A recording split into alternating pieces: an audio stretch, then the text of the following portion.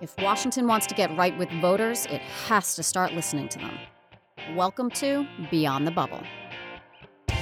It's the march to Donald Trump's 100th day in office, and I'm Kristen Roberts, Washington editor for the 30 news organizations all around America that together make McClatchy. Every week, we call the senior correspondents who live and work in political battleground states and ask them to open their notebooks and to tell us about how voters are reacting to Trump, the GOP Congress, and the actions coming out of this Capitol that affect your lives. On the hook this week are Patty Mazzei of the Miami Herald and Colin Campbell of the News and Observer in Raleigh, North Carolina. Patty Mazzei, it's been so long. How you doing? I missed you. I'm great. How are you? Oh, I missed you too. What do you want to talk about? I want to talk about President Donald Trump's upcoming tax reform proposal, and we're going to hear from a conservative GOP strategist on where the Freedom Caucus might be on this. The big question is, will they compromise? I want to talk about sanctuary cities and counties and states and the pressure that is coming from Washington to start complying with some federal immigration policies or lose your money. And we will end with our favorite segment, the Lightning Round, where we talk about who's making moves ahead of the 2018 and 2020 elections. Before we start, let me just say thank you for all the great feedback we're getting. Please keep sending your questions and your ideas and tell us what's happening in your state. Email us at btb@mcclatchy.com. That's BTB as in Beyond the Bubble. Let's get started. January 20th, the day the people became the rulers of this nation again. Our ideals and fundamental values are being attacked.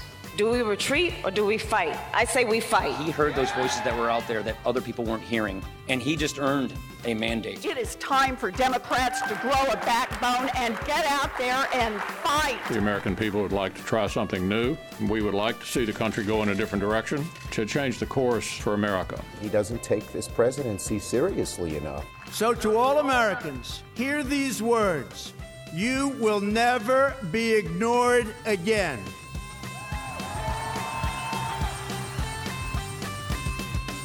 Katie Glick, welcome back. It is really, really nice to see you again. It feels like it's been forever. I'm so excited to be back. Tell me all about Donald Bryson. Who is this man? So Donald Bryson is the North Carolina State Director for Americans for Prosperity, which is a very influential conservative group backed by, of course, the prominent conservative Koch brothers. And Americans for Prosperity is often involved in sort of the big fights in Congress, whether it's health care or now looking ahead to tax reform. They're very supportive of what they call pro-growth tax reform, but they've also been loudly opposed to something called the border adjustment tax. What is the border adjustment tax? The border adjustment tax would hit imported goods with a tax, and this is something that's been supported by some members of House leadership, but a lot of conservative outside groups and many rank-and-file members of Congress are very opposed to it. How has Americans for Prosperity and the North Carolina chapter, if we know, felt about Donald Trump's first 100 days in office?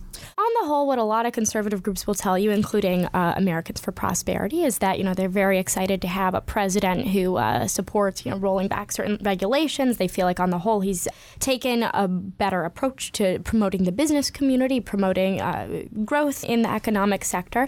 But at the same time, there's also been some pretty clear areas of division. So, for example, during the biggest legislative fight that we've had so far, the last healthcare debate, Americans for Prosperity was actually opposed to the legislation that was supported by President Trump, that was supported by House leadership, because they felt that effort to repeal Obamacare didn't go far enough. All right, let's call Mr. Bryson. Hello? Donald, thanks so much again for joining us here. Well, thank you. I'm happy to be on. McClatchy has a big footprint in North Carolina. I wonder what the biggest thing is you'll be watching for as President Trump unveils his tax plan later this week. Well, simplification, I think, is the number one thing we want to be looking for. You can't really have tax reform unless you try to simplify the tax code. People and economists on the left and the right of American politics think that our tax code is, antiquated and too complicated. Representative George Holding had a good line in an op-ed that he in his district down here in North Carolina not too long ago, where he said he hopes that we get to a point one day where people can file their taxes on a postcard. And I don't think we're going to get there with this, but President Trump, who ran as candidate Trump, did talk a lot about simplifying the tax code and reducing all of the different tiers that we have in the tax system. Here in D.C., we talk about simplifying the tax code a lot. And for years, in fact, decades, actually, we've been talking about how to simplify the individual tax code as well as the business tax code. So when you talk about simplification, are you talking about both individual and business, or one or the other? I think it's both. First off, in the personal income tax code, we have 7 different tiers. And obviously the tiers increased based on how much you have in income. Candidate Trump ran talking about reducing that from 7 tiers down to 3 tiers, which I think is a step in the right direction. If we can create a more fair tax code that's a lot simpler, people won't have quite so much anxiety about filing their taxes. But also on the business side, people on the left always talk about these corporate tax giveaways and how corporations really have the system slanted in their favor, and they're absolutely right. There are a lot of corporations and industries that have these special tax credits and tax deductions that we just need to get away with. The one that we hear a lot about has to do with fuels. There's the wind production tax credit, solar energy tax credits, there's fossil fuel tax credits for oil and coal. All of those need to go away, and those are things that really mess up the tax code, not to mention that the corporate tax code is also tiered. Americans for Prosperity nationally, as well as other conservative groups, have been raising some concerns about the border adjustment tax. Can you tell our listeners a little bit more about why that's so controversial and whether your activists are engaging on this issue yet? Well, our activists have been engaging on this issue for a couple of months. We've done literally hundreds of thousands of phone calls all across the country. A border-adjusted tax is quite simply a 20% tax or tariff on all imported goods. Now, shockingly, there are people in Congress, along with just people on the street, think that this has to do with paying for President Trump's border wall, and that's not what this is at all. This is a brand new tax on all imported goods, not just from Mexico. And so coffee doesn't grow that well in the United States anywhere, and so that's a 20% tax on top of your coffee and your bananas and a lot of your tomatoes. And the list just goes on and on and on. What we're hearing from House Republicans is they are interested in this because it will help, quote, pay for a reduction in the income tax rate. But that's not tax reform. That's treating the tax code like a pressure valve. We're going to let off some pressure over here on the corporate tax rate and increase pressure over here on consumers.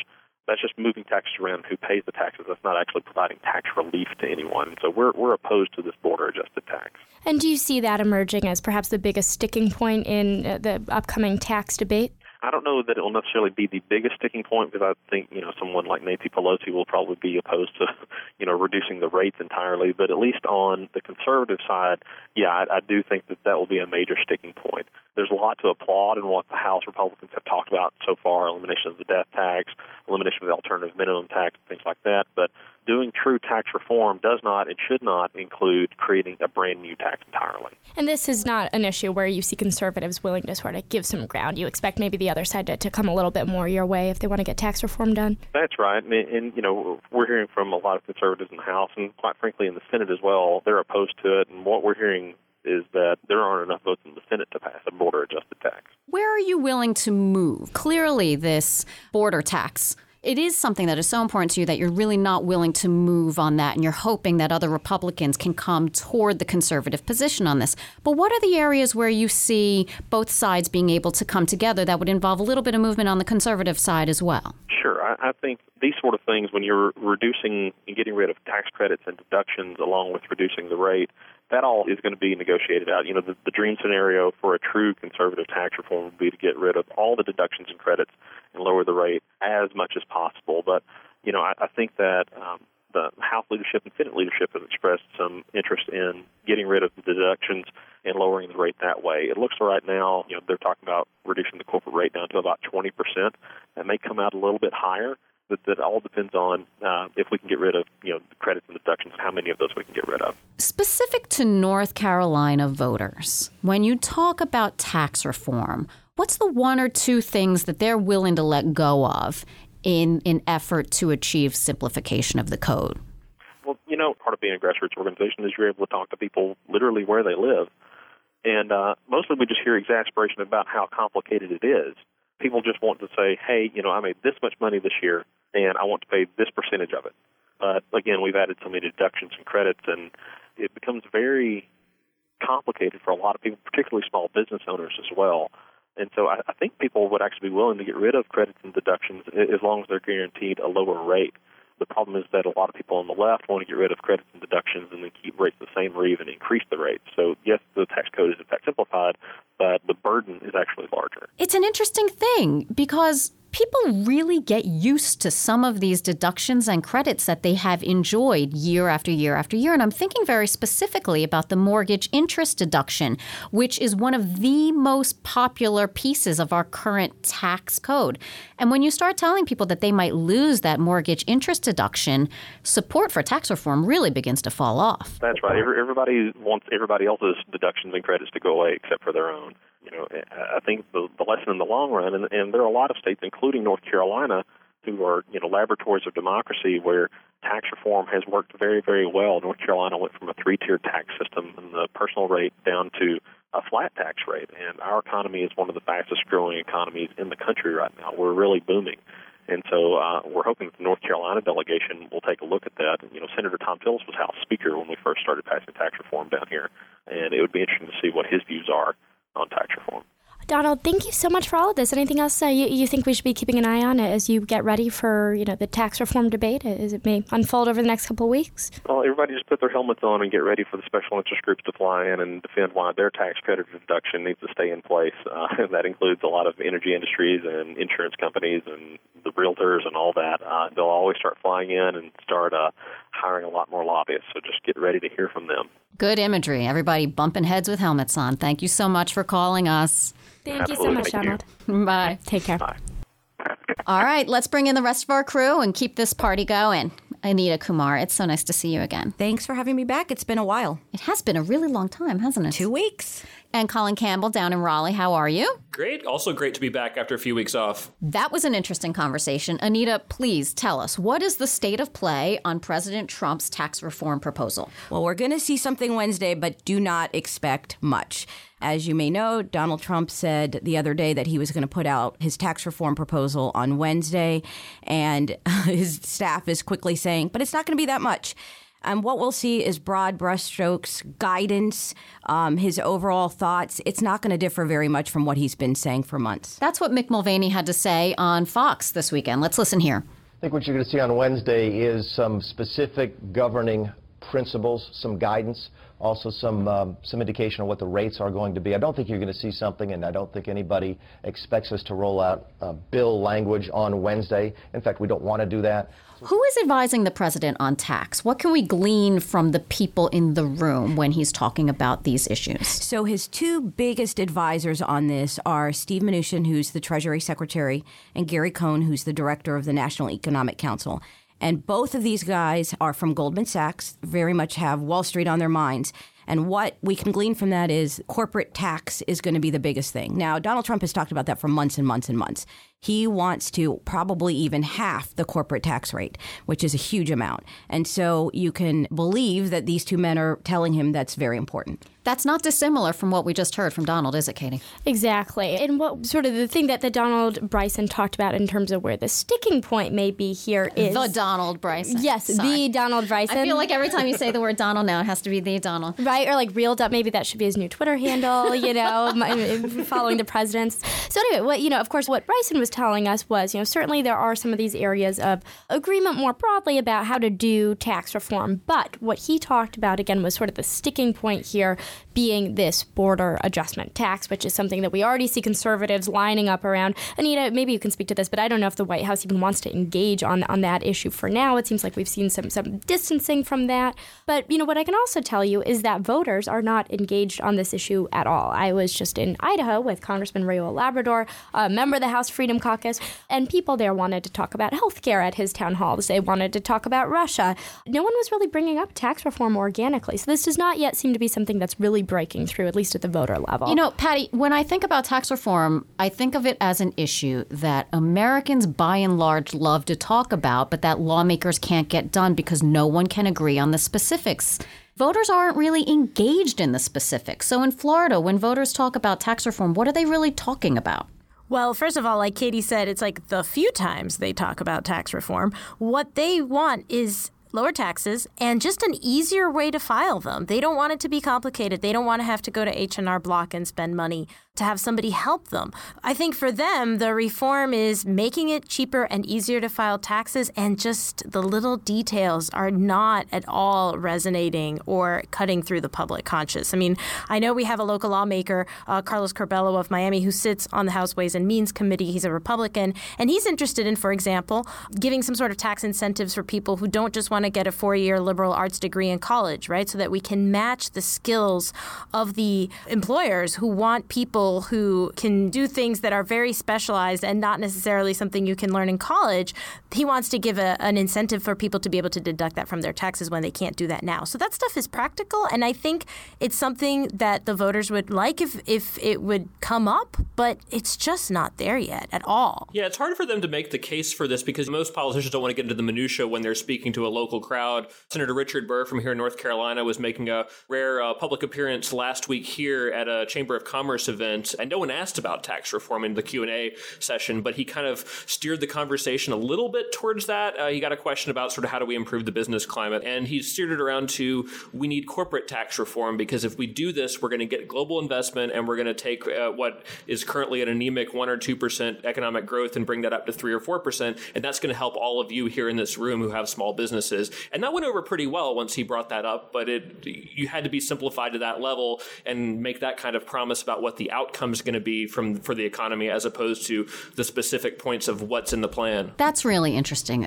Anita, over and over again, we keep hearing about things that are relevant to the corporate code. How committed do you think the president is to overhaul of the individual tax code? I do think he is committed to that. That was one of the maybe 4 or so things that he talked about on the campaign trail. He talked about the corporate code individual. He also talked about just making things simpler. There's 7 income brackets right now. He had proposed putting it down to 3, which would do what Patty said and make things easier for people. And hopefully save regular people money. And then he also talked about getting corporations they have money overseas, and he wants them to bring that money back.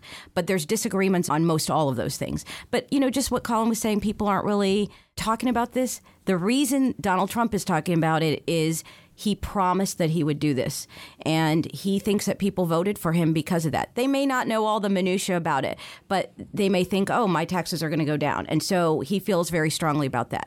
The reason we're hearing about it this week, though, is because his 100 days in office will end on Saturday, and he is unveiling things every single day this week. Is it true that he surprised his staff with this? Surprised. Totally surprised. Now, they had talked about it. Obviously, this is one of his number 1 priorities. So it's not like this was a mystery. They've been talking about it for months since he came into office. But they had talked about doing this later, June at the earliest. And they still say the details will come out in June. They had talked about August. They had talked about late summer, early fall. He was doing an interview with the Associated Press, and he wanted to make a little news there. And he said, and we'll be having a big announcement on Wednesday having to do with tax reform. The process has begun long ago, but it really formally begins on Wednesday. So go through it. And I think everybody was really startled. If you talk to folks, as I did this weekend in the White House and outside the White House, they had no idea it was coming. That is why the expectations are really low. They were not ready for a proposal. There's a lot of big things happening this week. They're supposed to maybe bring back health care. And of course, the biggest thing is that the government can shut down on this weekend if they don't come up with a spending plan. So this was not on the radar. I can tell you, I was just meeting with a prominent conservative leader who was telling me that the rest of Washington doesn't really care about Donald Trump's 100-day timetable. These are really big issues, whether it's healthcare, whether it's tax reform, certainly, keeping the government from shutting down. That is on a little bit more of a tight time frame. But, for the rest of these big policy issues, they don't really want to be pushed into a corner or forced into making big decisions. And so even though we are certainly, seeing discussion of all sorts of big policy issues suddenly this week, don't expect to see a lot of conservatives lining up to try and give him a victory just because we're hitting that 100-day mark either. No, but, all these people in Washington keep talking about it, and Donald Trump keeps talking about it. It's a funny thing he does where he says, well, I'm going to do all these things in my 100 days, but I don't care about the 100 days. It's arbitrary, and no matter what, anything happens. But I think every president does this. They don't want to be judged in 100 days, but they know they will be judged, and so they have to come up with something. But let's the 100th day, otherwise known as Saturday. White House Correspondents' Dinner. I don't think the American people care about the 100-day mark either. Which has nothing to do with the 100 days. Conservatives Lawmakers, people all over the place criticized him a couple of months ago when healthcare failed. Last month. Yeah, last month. This month. Gosh, is it just, God, that time flies, right? Know. So people criticized him that he wasn't out front. He wasn't there in the beginning saying what he wanted, that he didn't know about the policy specifics. So this is also his attempt to try to start the conversation. I will say, they were working this weekend around the clock. This is a huge, horrible week for them, and the president just made it worse. Let's get to our next segment. It's on immigration and sanctuary cities, because on Friday, Donald Trump's Justice Department warned 9 local governments accused of offering sanctuary to immigration offenders that they must prove compliance with federal policy or lose crime-fighting grant money. And as Davin Coburn says, one of them has already responded by saying, "Come at me, bro." Come at me, bro. Let's listen to California's Attorney General Becerra. I don't think he said that. Whoever wants to come at us, that's hostility. We'll be ready. We have been abiding by federal law for quite some time before Jeff Sessions became the Attorney General. We're going to continue to abide by federal law and the U.S. Constitution, and we're hoping that the federal government will also abide by the U.S. Constitution, which gives my state the right to decide how to do public safety. That's, Anita, this tough on immigration posture really helped the president win the White House, and he is certainly saying the words that indicate he remains serious about it. What specifically is justice threatening here? Sure. And I will say that I totally agree. Everybody I talked to this weekend, White House folks, Republicans, he is deadly serious about this. But it's not as serious as you might think.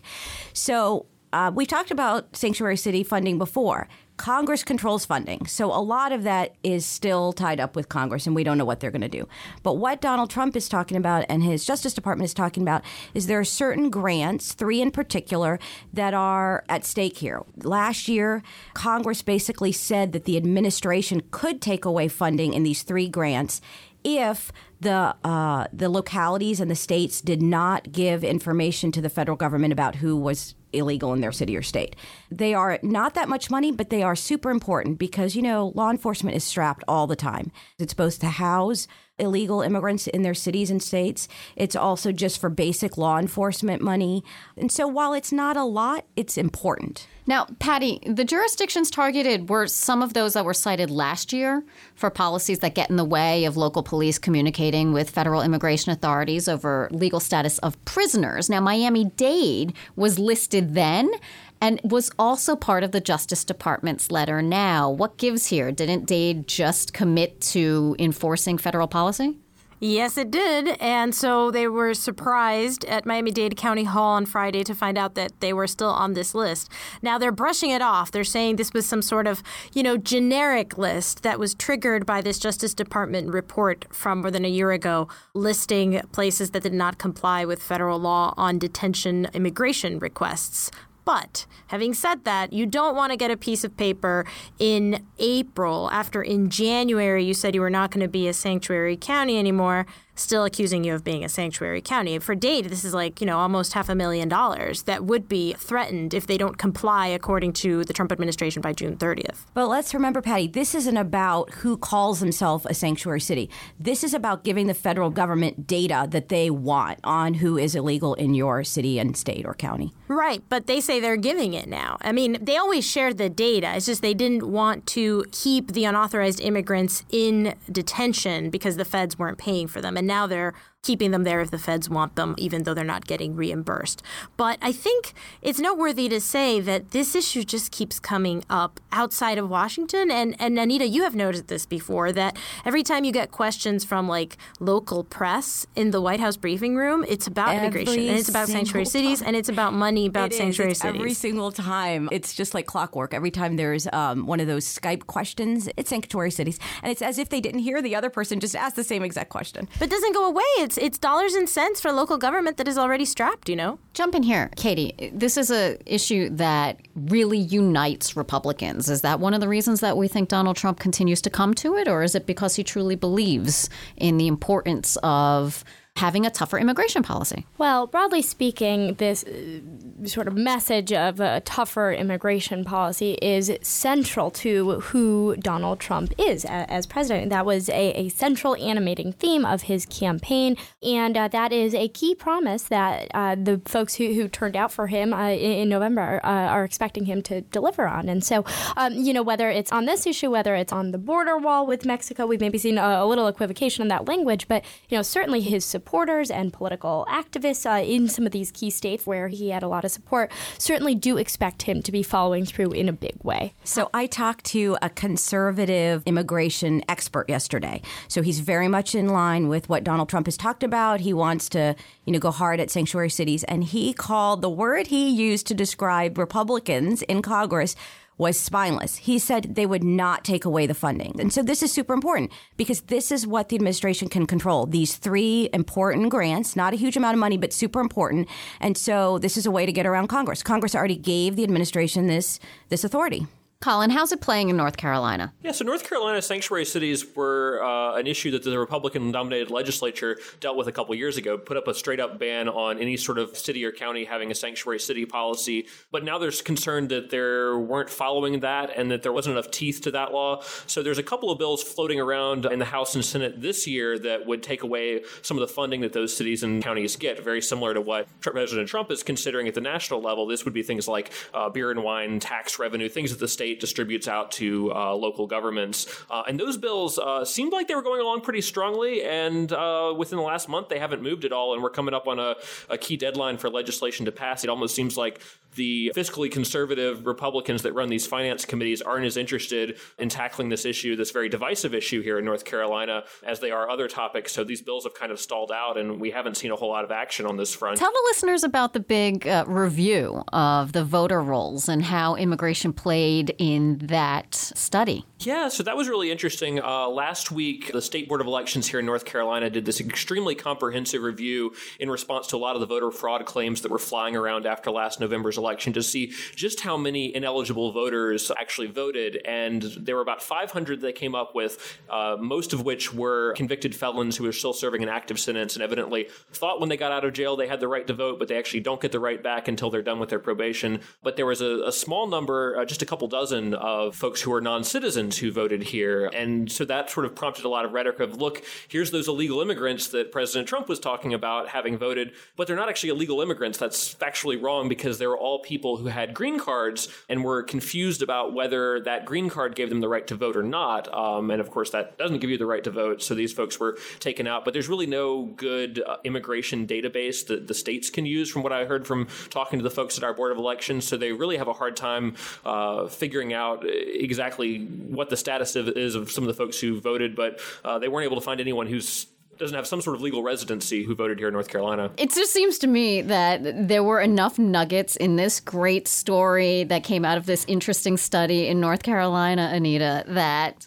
provide some fuel to Donald Trump's rhetoric around immigration and fraudulent voting. And is this something that's registering at the White House? Oh, I definitely think so. I tweeted that story of yours, Colin, and I got some retweets from Republicans, conservatives, of course, because this is what they've been talking about. This is an issue, and they were happy to see a legitimate, real report that said so. Yeah, it was funny how this is being perceived differently among different sides. The Republicans point to this statistic that over 60% of the ineligible voters are registered Democrats. The Democrats are pointing to this great little anecdote in there about this woman whose 89-year-old mother was on her deathbed. Her deathbed wish that was her daughter would go vote for Trump for her. So her daughter goes in and impersonates her dead mother and votes for Trump. Oh, God. That's a fantastic anecdote.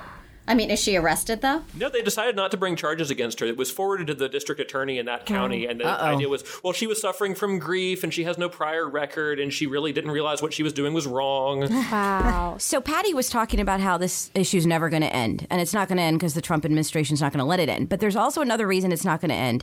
The congressman who is in charge of the subcommittee that deals with appropriations for justice, it's a man named John Culberson of Texas.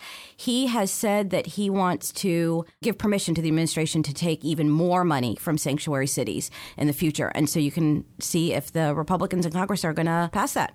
All right, guys, time for the lightning round, our favorite part, or at least my favorite part. Each of you gets to identify one politician or an issue, Anita, who or that is making moves relevant to the next election, whether that's 17, 18, or 2020. And first, Katie Glick. So I am actually going to go with Vice President Mike Pence because I am told from conservatives that the role that he is playing in the latest healthcare negotiations are helping more conservatives to get on board. Of course, if more conservatives get on board and they're able to actually pass something, or, the converse, they're not able to get something done in the midterms. Either way, very significant dynamic looking ahead for 2018. But I was just speaking with Tim Phillips, who is the national president of Americans for Prosperity, same group, of course, as Donald Bryson. And he told me that the process as it relates to new healthcare debates has been much more productive, much more results-oriented, and he credited specifically the work that Vice President Pence's office has been doing. Anita. I'm pretty excited about mine because I ran it by one of our political reporters before I came into the studio, and I stumped him. So I'm going to go with Bill Lee. He's a Republican running for governor in Tennessee. He is a successful businessman. Hey, I'm Bill Lee. And owns a family-owned construction company. He has never run for political office. He is going on kitchen table issues like jobs. Does this sound familiar? Donald Trump. My family's been in Tennessee since 1796. And people say he really, really has a good shot. There are people running on both Republicans and Democrats, but that he's a solid candidate. And there are pieces of him that do not sound familiar. Then, everything changed. And I learned just how short our lives really are. In 2000, his wife died from a horse riding accident on their farm, which is terrible, and he has since really gotten involved in volunteering and philanthropy. We'll see you soon. Colin Campbell. I'm going with the guy who announced just Sunday that he is going to be the Democratic opponent for Mark Meadows, the head of the House Freedom Caucus. His name is Matt Coffey. He's from the liberal enclave of Asheville and is involved in leading a bunch of progressive groups. He is also, as best I can tell from his bio, the head of an organic urban farming group in Asheville. So it's going to make for a very interesting race. I think this is a very long shot bid to unseat Mark Meadows in what's a very conservative district, but it should make for a fascinating race to watch, particularly given Mark Meadows' role on the national stage. Patty? I'm going to go down to the Florida state legislature level where Senator Frank Artiles is now former Senator Frank Artiles after having resigned in scandal last week for using a racist slur at another lawmaker. To Senator Audrey Gibson, I apologize. I'm so sorry for the words and the tone I used with you, regretfully, Monday night. And this means we now have an election in South Florida in 2017 that we didn't expect to have. So there will be a special election. We expect the governor to call it soon for his seat. This is a Democratic-leaning seat that had been won by a Republican in November, a seat that Clinton won by 17 percentage points, but that Republicans are eager to keep in their hands. So we're going to get the first test in South Florida post-Trump. Should be interesting. I'm going with Heath Mello, the Democratic candidate for mayor in Omaha. What I hope to bring to Omaha as the next mayor is a leader who is focused on building consensus with all areas of the city and trying to really build a city that is ensuring that prosperity is inclusive. And the reason I'm picking him is because Bernie Sanders campaigned for him, citing a whole bunch of progressive positions that Mello holds. But many Democrats have criticized Sanders for getting behind a candidate who opposes abortion rights. And this is exactly the kind of controversy that shows a party really deeply split on pragmatism versus ideology. He also has a really cool name. Mello. All right, that's it for us. Thank you so much, Colin Campbell. Talk to you later. Bye, Patty Mazzei. My pleasure. Bye. Anita Kumar. I will see you next week when we know if the government has shut down. And Katie Glick. Thank you so much, as always. Thank you to our executive producer, Davin Coburn, and thank you to our listeners. We really love doing this show, so please check us out on Apple Podcasts, Stitcher, TuneIn, or whatever podcast app you use, and leave us a review. And also, send us some questions and some comments to btb@mcclatchy.com. That's BTB as in Beyond the Bubble. Tell us what you're seeing in your battleground state, and we might even ask you to call into our show. Talk to you next week. Katie, how was your secret trip to Puerto Rico? It was great. Thank you to Kristen, actually, because thanks to this secret trip to Puerto Rico that she okayed, I am actually now engaged. Very exciting. So cute, guys. I'm allowed to share that on a podcast. Sure, why not? It's our podcast. I want to thank Katie for keeping her hands at her side because she's now sporting a rock that would blind you in Miami, Patty. Whoa! Wow. Congratulations, Katie. I want to see everyone. When are you having babies? Just kidding. Oh my God, you sound like my mom. Oh my God, Grandma.